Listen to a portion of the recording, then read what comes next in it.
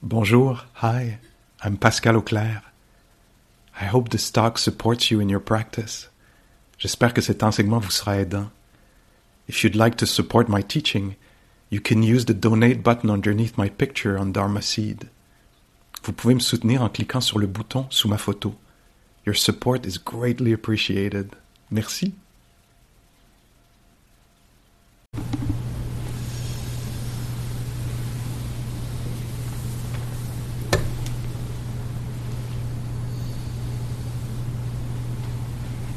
Pouviez-vous sentir ça, goûter à ça, ou reconnaître ça dans tout le décor de ce qui se passait, cette conscience-là, je vous amène dans le large, là, parce que je pense que c'est comme la suite de la retraite, un peu pour moi. Là, j'ai pas arrêté depuis la retraite. Fait que je continue avec... ça prend un esprit assez calme, peut-être, pour reconnaître ça. Je sais pas là, s'il y avait des conditions intérieures en vous ce soir, là, pour voir ça, mais des fois, on peut avoir, même si on est très agité, on peut reconnaître, ah oui, il y a quelque chose en dessous des idées, en dessous des commentaires, en dessous des opinions, en dessous des moods, tu sais, qui sont là, en dessous de ça. Puis c'est pas non plus les sensations elles-mêmes, c'est ce qui connaît les sensations. Il y a quelque chose là qui rencontre le monde, qui le révèle, qui fait que, si t'enlèves ça, on peut pas connaître les sensations, là. Il y a quelque chose, une conscience qui... souvent, on décrit ça comme moi. Ben, c'est moi. De quoi tu parles? C'est moi. Ben oui, OK. Ça ne dérange pas, cette conscience-là, qu'on appelle ça moi ou pas. Il n'y a aucun problème. Ça continue à connaître de toute façon. On peut faire ce qu'on veut avec. On peut penser que c'est moi, puis que c'est pourri, que ça vaut rien, que ça n'a pas de valeur. Ça ne dérange pas. Ça continue à rencontrer la réalité. On peut penser que c'est incroyable, c'est moi, puis c'est la meilleure conscience qu'il y a eu depuis l'existence de l'univers. Ça ne dérange pas. Ça continue à rencontrer le plaisir ou le déplaisir. Ça continue à être conscient quand il y a des pensées qui traversent l'esprit. C'est une affaire... c'est drôle, à la fois, on pourrait dire que c'est subtil, parce que c'est comme transparent, tu sais. Mais en même temps, c'est absolument ordinaire. Ça fait partie de chaque moment. D'ailleurs, je pense que dans la tradition tibétaine, on dit que c'est dur de reconnaître ça, parce que les difficultés, c'est que c'est tellement ordinaire. Ça fait tellement tout le temps partie de l'expérience qu'on peut chercher autre chose. Mais il doit y avoir autre chose à découvrir, tu sais. Il faut que j'aille chercher ça, qui est inaccessible, alors que c'est complètement là. C'est ce qui est clair. C'est des mots là, qui sont approximatifs, à côté, toujours un petit peu à côté. Là. Mais c'est ce qui est clair, l'expérience. C'est une sorte d'intelligence, je ne sais pas quoi. Mais c'est vraiment au cœur de nous autres. Pour ça, je pense qu'on est si identifié à ça. Cette affaire-là. Mais on voudrait que ça ne soit pas là, puis c'est comme on n'arrive pas bien à gérer. On ne peut pas gérer ça. C'est sa fonction, c'est de connaître. Ça connaît. Est-ce que ça vous parle quand je dis ça? Est-ce que vous reconnaissez un petit quelque chose? Ça paraît complètement étrange. Étrange, levez la main. C'est pour qui c'est complètement étrange. Merci. Excellent. Je cherche de sa m'aide, là, parce que moi, je cherche comment parler de ça, cette affaire-là. Notre langage, il n'est pas fait bien pour parler de ça. Il est fait pour parler de liste d'affaires à faire, tu sais. Etc. Beaucoup, tu sais.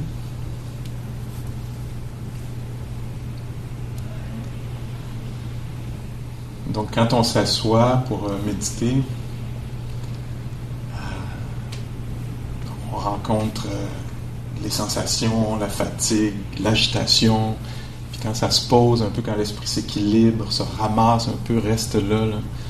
C'est comme ce genre d'animal, on pourrait dire qu'on peut commencer à découvrir. Là. Ajahn Chah, ce célèbre moine-là, très révéré, disait « Assis-toi là puis...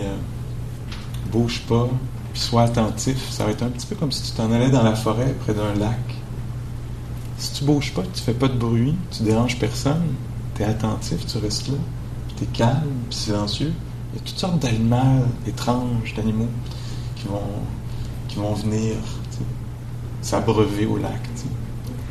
Puis donc, dans la méditation, on s'assoit, puis c'est ça qui arrive, là, tout à coup, on découvre des tensions, du picotement, de la chaleur. Là, ce qu'on croyait être une main, tout à coup devient une rivière de sensations, de picotements. C'est pas localisé exactement. On pensait ma main, c'est vraiment de même, là, c'est large de même long. Puis je suis assis, puis c'est comme un champ de picotements, de chaleur, etc. C'est donc bien étrange, ça. T'sais? Puis là, on voit que ça pense, ça commande. Je veux pas que ça commande, mais ça commande. C'est moi qui commande ou ça commande malgré moi? Où est-ce que je suis dans cette affaire-là, t'sais? C'est étrange. Puis là, d'un coup, on se rend même compte que ça connaît, ça entend. Depuis, ça apparaît comme j'entends. Puis là, à un moment donné, c'est comme, ben j'aimerais ça pas entendre, mais ça continue à entendre. C'est-tu moi ou pas, ça, cette affaire-là? Puis on est assis au milieu, on est assis au milieu de la vie, en fait. La vie qui a ses propres règles, ses propres façons. Puis là, il y a une appropriation au milieu de ça, là. J'appelle ça moi, puis j'aimerais ça contrôler ça, puis que ça aille dans ce sens-là, puis rassurer ça, puis savoir ce qui va arriver à ça, mais pas tant de contrôle que ça. Puis là, ce qui devient évident, c'est que ça va vraiment être aidant d'être friendly. C'est comme une des découvertes qu'on fait en chemin. C'est comme, oh mon Dieu, c'est tellement pas évident d'être assis ici, puis de vivre, d'être un être humain, barouetté intérieurement puis extérieurement.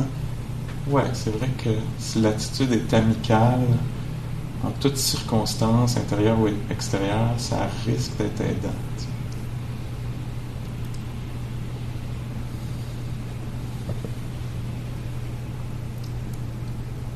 Puis là, si on arrive à découvrir cette petite bête-là, c'est pas évident, là. Mais cette petite affaire-là qui est dans le background tout le temps, qui connaît, là, ça devient assez... je sais pas, là, mais ce soir j'ai le goût de dire un peu ludique, tu sais, tu fais comme, c'est incroyable, tu sais. Ça peut être dramatique là-dedans, ça connaît. Ça peut être calme, ça connaît. Ça peut être intéressé, ça connaît. Ça peut être ennuyé, plus vouloir être là, ça continue à connaître.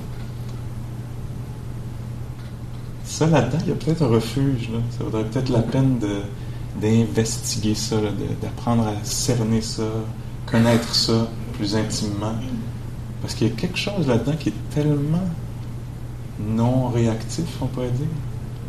C'est comme ça n'a aucune opinion sur les choses. C'est comme en dessous des opinions. On ajoute des opinions par-dessus. On donne une histoire à ça. Ça, c'est moi qui étais là. C'est moi qui connaissais ça. Quand on était à tel endroit, tu sais, ça n'a aucune opinion là-dessus. Ça continue juste à connaître. Quand on voit des gens qui ont pratiqué beaucoup, là, bien, non pas bien parce que vous avez pensé moi je pratique pas bien, des gens qui ont pratiqué, qui ont mis leur cœur là-dedans, il paraît que c'est très progressif et conditionnel, là. C'est juste, j'avais un prof qui disait souvent ça, un prof birman, comment il disait ça, chaque fois que j'allais le voir pour une entrevue, faire le rapport de ma pratique, il finissait quasiment tout le temps par dire imagine-toi là, que tu marches pour aller à New York, là, que tu décides de descendre à New York à pied. Il y a juste tente pas que tu les fasses grumpy ou que tu les fasses heureux ou que tu les fasses. Il y a juste tente pas. Puis c'est tout. Je sais pas ce que ça vaut. Parce que des fois, j'étais découragé après ma pratique. Il dit, mais tu pratiques, tu le fais, tu portes attention, tu sais. Oui, mais c'est tout croche, puis mais tu le fais, tu prêtes attention, tu ajoutes les moments d'attention, tu cultives l'attention. Si tu cultives l'attention, tu t'en vas vers la sagesse.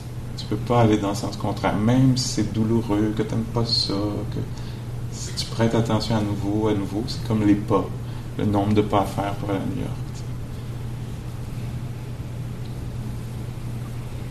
Bon, ça c'était lui. J'allais dire d'autres choses avec ça.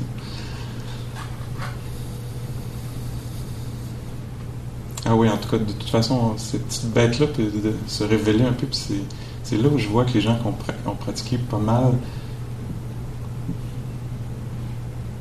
sont comme dégagés. Je pense parce qu'ils ont investi là-dessus, ils ont découvert ce petit trésor-là, là, d'une attention.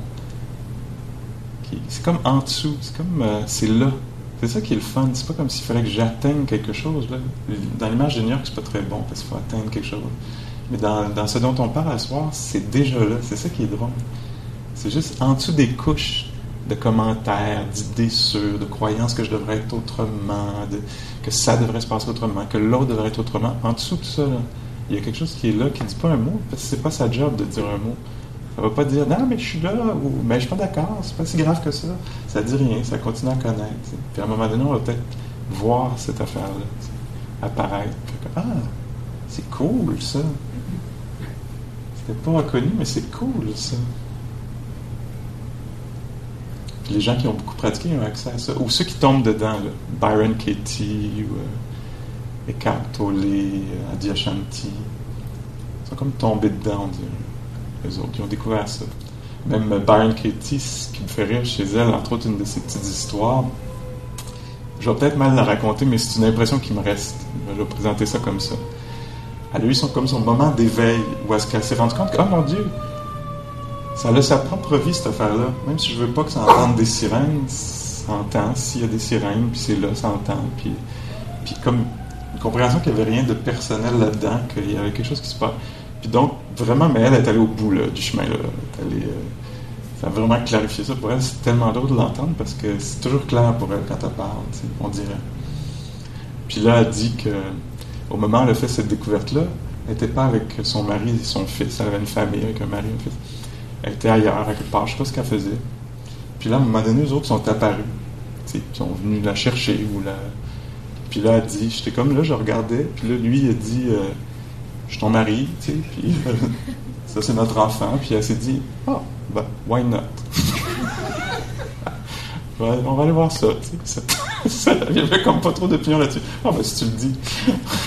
Allons-y. C'est très drôle quand elle raconte ça. Elle dit, t'es arrivé, il m'a dit qu'il était mon mari, puis que c'était mon fils. Je me suis dit, ben oui, why not? Ça ou d'autres choses, tu sais. Elle est entrée là-dedans. Ça veut pas dire qu'elle était obligée de rester là, puis je sais pas quoi, là, mais il y avait quelque chose d'un peu ludique, tu sais, elle reconnaît qu'il y a quelque chose d'un peu étrange à la vie, qu'on n'est pas obligé de complètement y croire, mais qu'on peut y participer, tu sais. Il y a un sage que j'aime beaucoup, je pense que c'est Shantideva, j'espère que je n'attribue pas ça à la mauvaise personne, mais je ramène souvent ça, qui dit « Ma vision est vaste comme le ciel, et mon attention aux détails aussi raffinée qu'une particule de farine d'orge. » Une image locale, socioculturellement acceptable, compréhensible dans le Tibet il y a 700, 800 ans, je ne sais pas. Puis donc, tu sais, quand est-ce qu'on isole un petit morceau de farine, là, ça n'arrive pas parce que tu en as ses vêtements, tu en as partout sur la table, etc., mais ils sont en gang, tu sais. Lui dit, ma vision est vaste comme le ciel, je comprends ça, je comprends qu'il n'y a rien de personnel, j'ai compris toute l'illusion de s'approprier, prendre personnel, ça ne devrait pas être de même, je devrais être autrement. Je vois ça, c'est un grand show de magie, un peu. Et de l'autre côté, mon attention au détail est très, très raffinée. C'est-à-dire que je sais qu'il y a des paroles qui sont blessantes, je sais qu'il y a des affaires qui sont à moi, des affaires qui ne sont pas à moi. Je fais attention. Je sais que quand je dis on se rencontre à 8h, c'est à 8h qu'on se rencontre, pas à 9h, mais à 8h. Tu sais. C'est comme je comprends comment le monde fonctionne, mais je ne suis pas pris dedans. Tu sais. Ça, c'est beau, ça.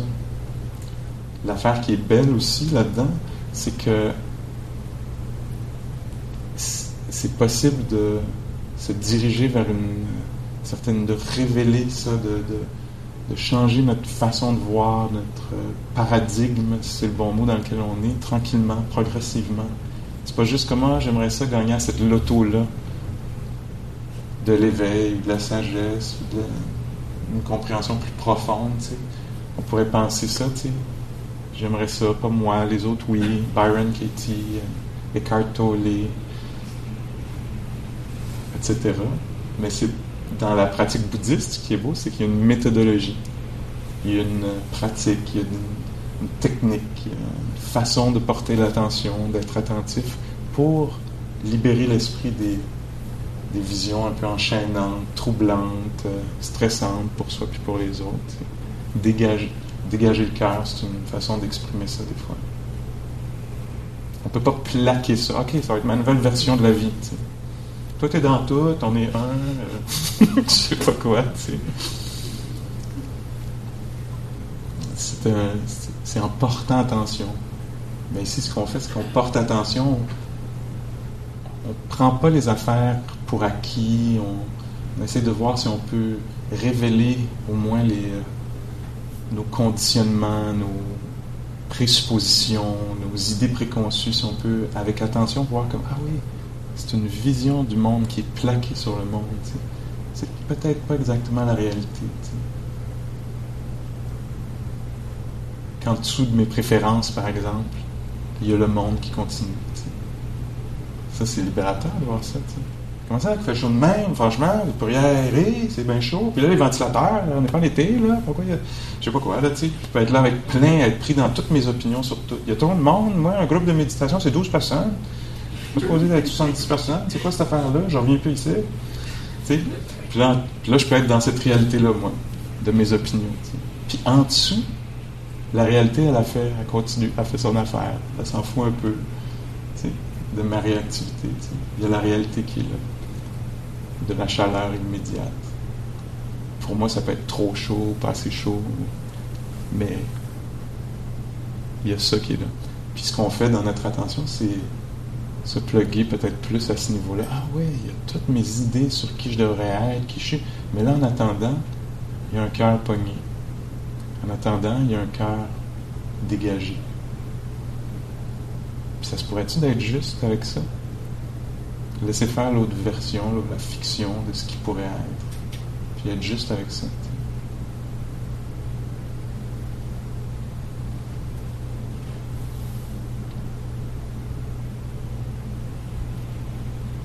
Puis là, si jamais vous vous dites, ah mais ça sonne vraiment comme l'opium du peuple. T'sais. L'acceptation, plus rien à faire, on peut se faire marcher dessus par les corporations, le gouvernement, etc. Moi, je dis non, c'est pas comme ça que je comprends ça. Je comprends que dans cette écoute-là, dans cette connexion-là avec la réalité, ça va nous apparaître vraiment ce qu'on peut faire, là où on doit parler, là où on doit se lever debout, là où on doit être des alliés, se ramasser. T'sais. Ça ne sera pas fait dans la réactivité et dans la haine, ça va être fait dans la clarté. Il va y avoir beaucoup plus d'énergie, j'ai l'impression. Je ne sais pas s'il y a des questions là-dessus, des choses qui ne marchent pas, ou à corriger, ou pas à corriger, mais à développer ou clarifier. Je ne sais pas si c'est drôle que tu appelles ça le ça. Le ça. Mais tu viens de mentionner, tu viens de répondre en partie à la question, mais si le ça est complètement neutre, pas de préférence, pas d'intérêt, pas d'accrochage, est-ce que c'est le ça qui nous fait bouger, qui nous fait se mouvoir, qui nous fait venir ici m'asseoir? Je sais pas, en tout cas. Mm-hmm. Tu peux répéter la question pour ceux qui ne l'auraient pas entendu même. Donc, la question, c'est ça, là, ce dont tu parles, qui a l'air d'être décrit comme neutre, là. Est-ce que c'est ça qui nous fait bouger, qui nous fait dire ce qu'on dit, qui nous... hein? Moi, ce que je semble observer, puis peut-être comprendre de la psychologie bouddhiste, c'est que ce qui nous fait bouger, ce qui nous fait parler, c'est des états mentaux. C'est la confusion, c'est la réactivité, c'est la sagesse, c'est la générosité. Alors, puis dans la pratique, ce qu'on veut, c'est devenir conscient de qu'est-ce qui me fait bouger. Ce qui me fait bouger, c'est un paquet d'idées préconçues sur comment ça devrait être. T'sais. Ou ce qui me fait bouger, c'est une reconnaissance que là, cette façon-là de procéder crée beaucoup de souffrance et de stress. T'sais. Fait que donc, il y a un besoin d'intervention. Là, puis dans la pratique, c'est ça, on devient de plus en plus conscient. Je suis mu par quoi? Par des idées préconçues ou par une écoute profonde de ce qui se passe, puis une réponse compatissante, une réponse approprié, qui considère, qui inclut tout ce qui se passe. T'sais. Parce que souvent, ça te dérange, tu fais ça, non, ça me dérange pas.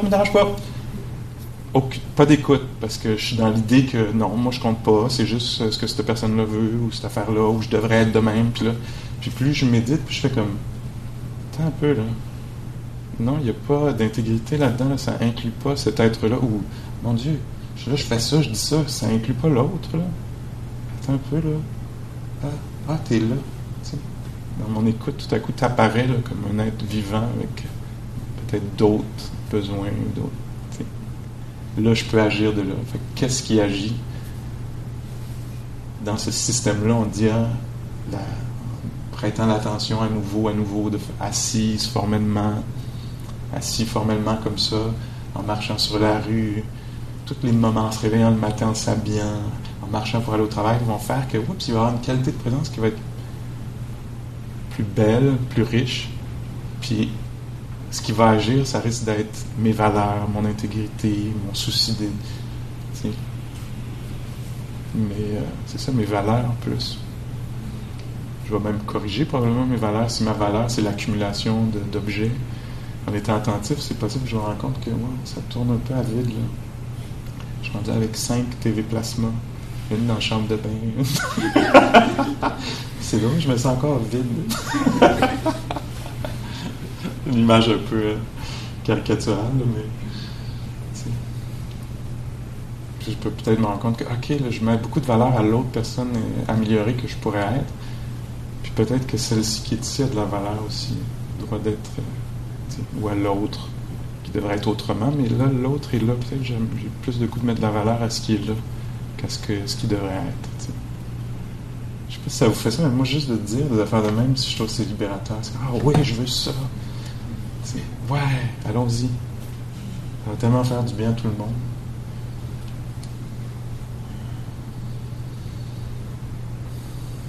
Je me demandais en fait,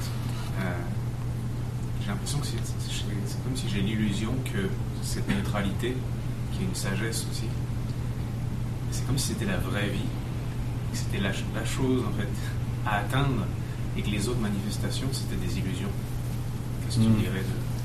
Je sais pas, on est rendu deep en maudit, là. Je suis pas sûr que je suis capable de rester dans la conversation que j'ai créée. Ok, il est chaud. Ok, alors la question, c'est ça là, dont on parle. Là. Toi, tu as l'impression qu'il y a une genre de sagesse là-dedans, tu sais, puis que le reste, c'est des illusions, des idées. Dans la psychologie bouddhiste, on parle beaucoup, c'est ça, des idées préconçues, des conditionnements, des méprises. Par exemple, tu sais, la méprise, l'idée que je pourrais avoir que les choses sont solides, permanentes, que quand je vais avoir ça, ça va être fait, que la satisfaction est possible dans le monde des affaires, des phénomènes. Quand je vais trouver mon chum ou ma blonde, quand je vais avoir ce job-là, ça va être réglé. Tu sais. Puis donc, on a ces illusions-là qui nous causent du trouble. Tu sais, l'idée de permanence, l'idée de mien. C'est toute cette illusion-là que c'est à moi, que c'est moi, que ça me décrit, que je suis défini par ça. Là, je viens de dire quelque chose de niaiseux, puis là, ça me définit. Je suis niaiseux, je deviens défini par cette affaire-là. Toutes ces affaires-là qui créent beaucoup de stress, c'est présenté comme des méprises, des fausses compréhensions, etc. Puis qu'il y a une nature de la réalité qui est vraiment là, qui est fluctuante, dynamique, contingente, conditionnelle. Les affaires apparaissent quand les conditions sont réunies, disparaissent quand les conditions propices ne sont plus là. T'sais. Alors, il y a ça, on dit, il y a une réalité là, il y a une nature des choses. C'est possible de le découvrir, entre autres en étant particulièrement attentif. Ça va se révéler que les pensées, c'est pas moi. Ils débarquent dans mon esprit. Les pensées viennent parce qu'il y a un conditionnement, entre autres. T'sais. On m'a appris ça dans ma société, dans ma famille. Il y a une compréhension des choses. Fait que là, c'est sûr que ça pense ça. Ça entend une personne arriver, la façon dont ça ferme la porte. Ah oui, je sais quel genre de soir on va arriver. Quand cette personne-là arrive de même, puis elle dépose son sac comme ça, c'est ça qui va se passer. T'sais. Puis on est comme solidifier le futur qui est non existant, impossible à connaître. T'sais. Mais nous, on sait ce qui s'en vient. C'est ça. T'sais. En étant attentif, Ce qui se révèle, c'est que les choses sont contingentes, dépendantes les unes des autres. Mon idée de séparation, c'est une méprise, c'est une perspective faussée des choses.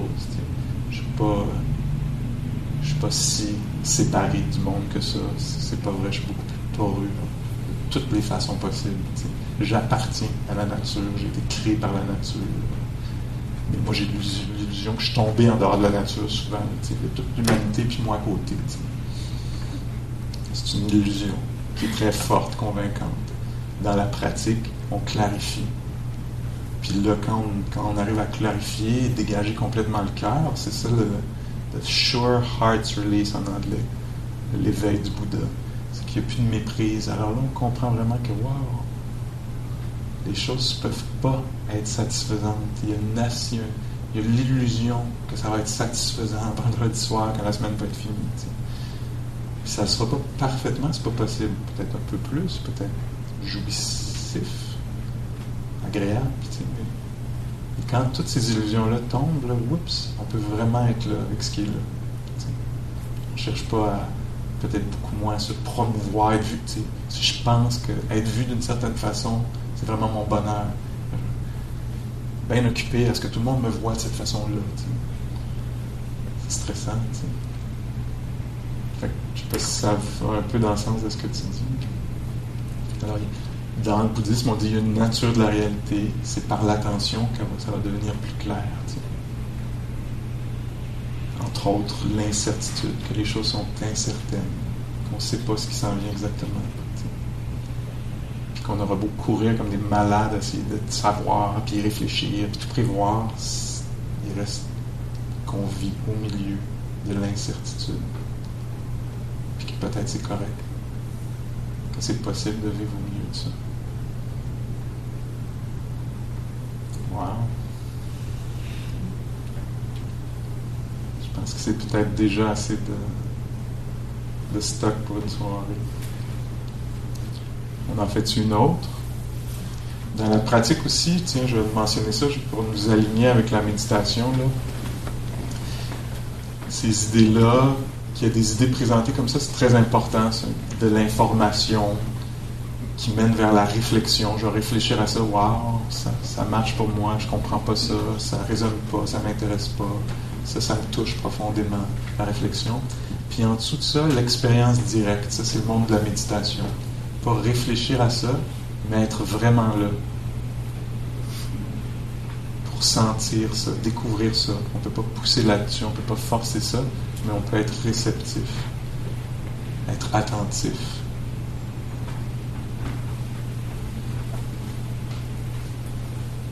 Commencer la chaleur. Est-ce que c'est possible de faire un autre 20 minutes où il fait trop chaud? C'est possible? Est-ce qu'on aurait avantage à ouvrir la fenêtre un peu? Il y en a une seule ici. Comment? Non? Je pense que je vais enlever une couche. Je suis dans une réalité différente de la vôtre. Sous le spotlight.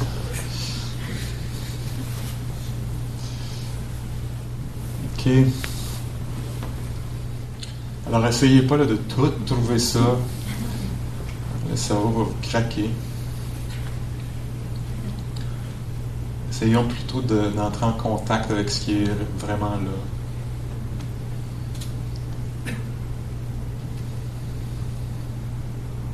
Sans pousser sur quoi que ce soit, sans se perdre non plus. C'est la pratique juste, l'effort juste.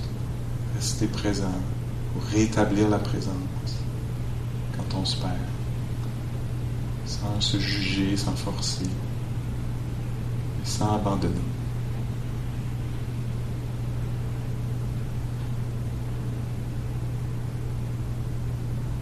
Et c'est simplement cette petite conscience-là rencontrer les expériences, les phénomènes, les événements en temps réel.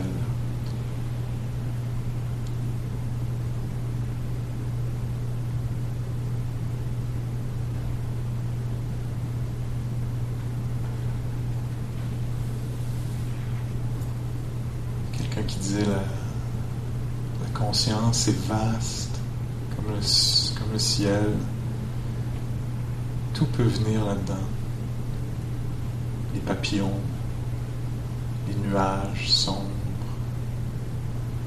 la pluie, les armées peuvent entrer là-dedans, ou rien du tout.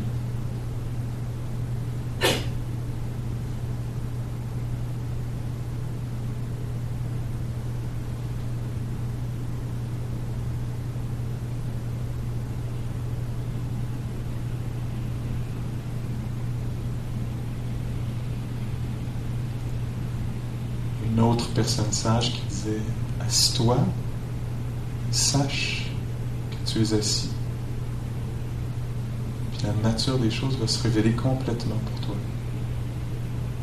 Alors, il y a des instructions très précises là-dedans. Assis-toi et sache que tu es assis. Sois conscient d'être assis. Assise.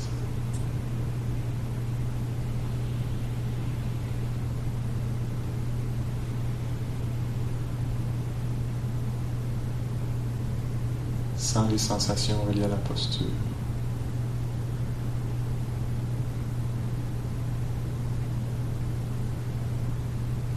La nature changeante de la respiration va t'apparaître, la nature changeante, fluctuante des pensées, des états mentaux va t'apparaître.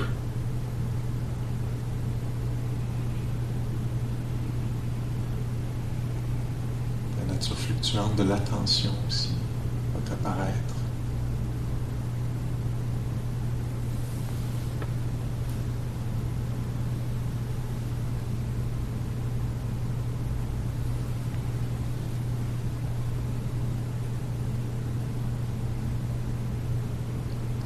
Rien à réparer, rien à atteindre, rien à produire.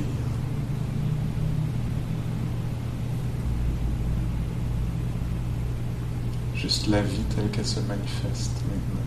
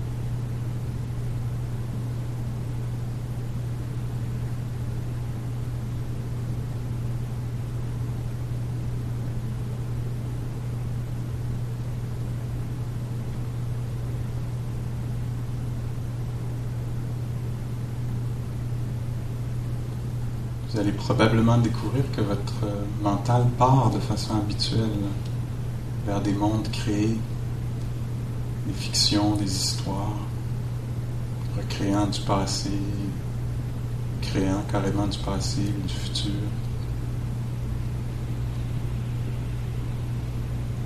Essayez de voir si vous ne pourriez pas investir un petit peu dans le réel, le moment présent, à travers les sens, la connexion avec les sens.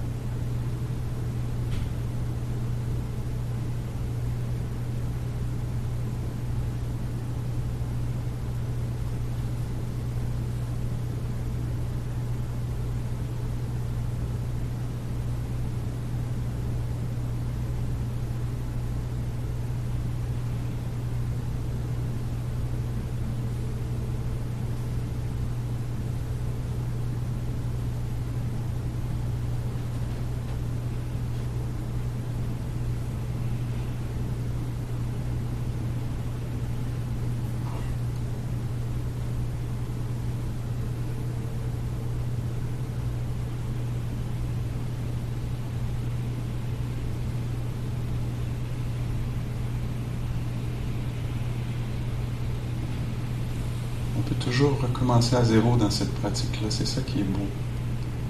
On se perd de façon habituelle dans une attention un peu éparpillée ou superflue,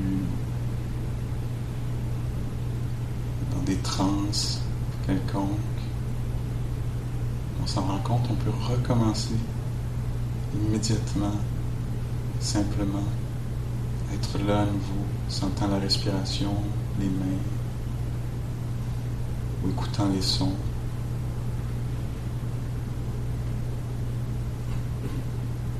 Découvrir comment cet esprit-là tend à partir en rêverie, en idées préconçues.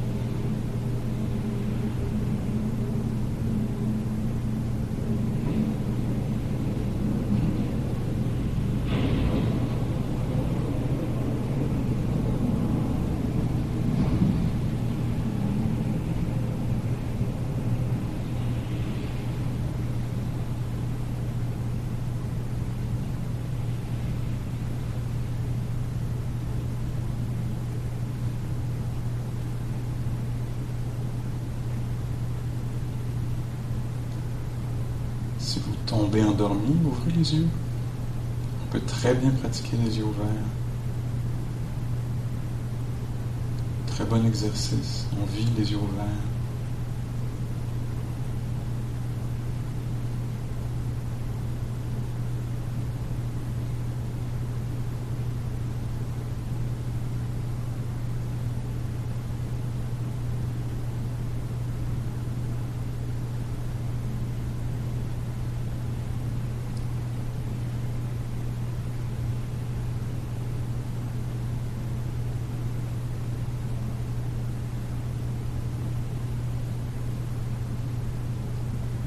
Notez la qualité de l'esprit qui médite, du mental en ce moment. Si l'attention est soutenue, s'il y a de l'intérêt pour ce qui se passe réellement. Appréciez ça. Découvrez ça encore plus. Le calme, l'attention.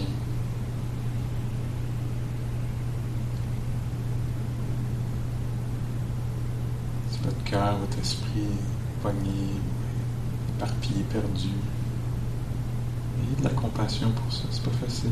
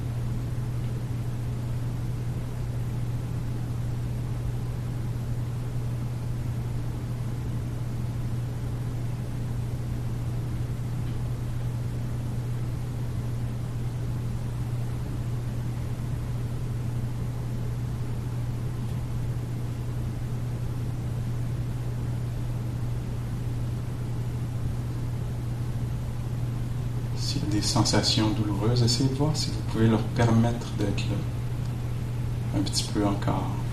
Si c'est trop intense, bougez doucement tout en restant présent.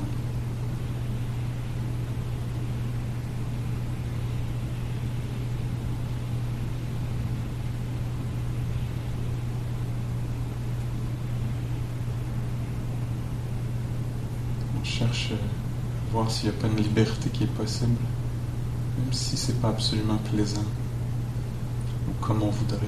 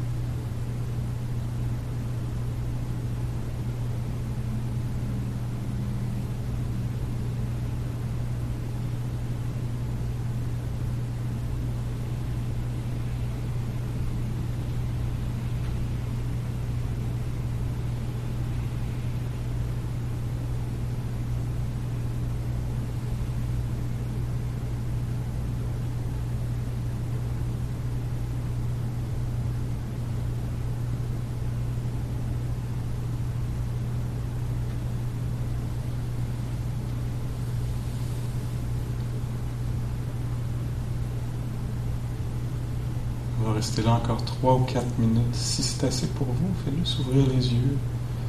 Prenez une petite pause.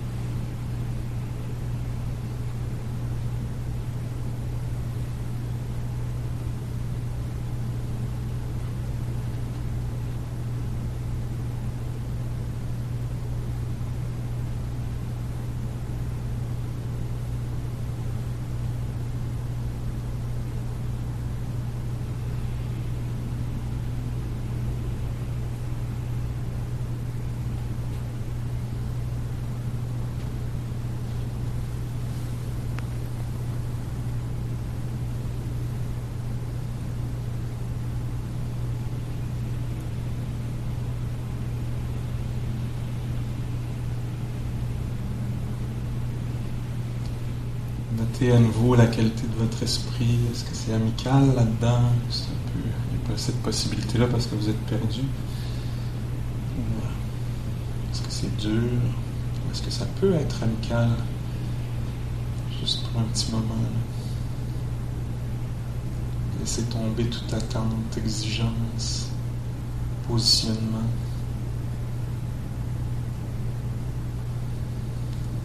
Être un peu nu dans cette réalité-là.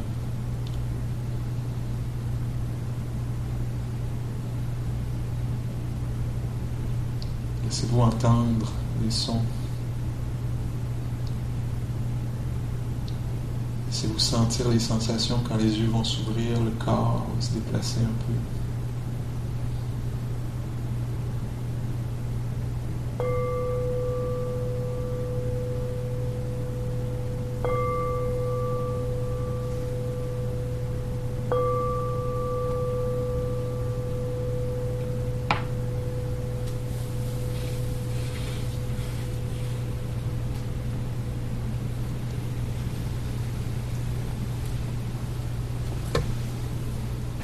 OK, merci beaucoup.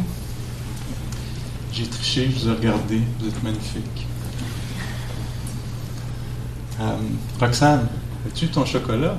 Oui. Ouais! On a envoyé du chocolat à mi-chemin. Après 1 mois et demi, on s'est dit, bien droit une palette de chocolat ou de chocolat noir. La petite. Tu l'as vu? Sean, je peux-tu te sortir du garde-robe aussi? Oui. Sean, je suis content que tu sois là. Tu étais là la semaine dernière, non? Non, la semaine d'avant. Puis ce soir, Sean, il est, comment on dit en français? Aumônier bouddhiste dans les prisons fédérales de la province. Alors, il se promène dans les prisons, plusieurs prisons pour hommes, une prison pour femmes, puis il vient amener cette sagesse-là, cette pratique-là aux gens qui sont incarcérés. C'est de voir si qu'est-ce que cette pratique-là, qu'est-ce que cette philosophie-là pourrait apporter là, pour corriger les fausses perceptions de soi, calmer l'esprit, ouvrir le cœur. C'est pas une job facile, là. Fait qu'il vient nous voir pour se ressourcer un peu. C'est le fun, hein? C'est le fun de savoir qui est là, qu'est-ce qu'on fait. Il y a probablement plein d'autres gens qui font plein d'autres affaires importantes. Mais ça, c'en est certainement une.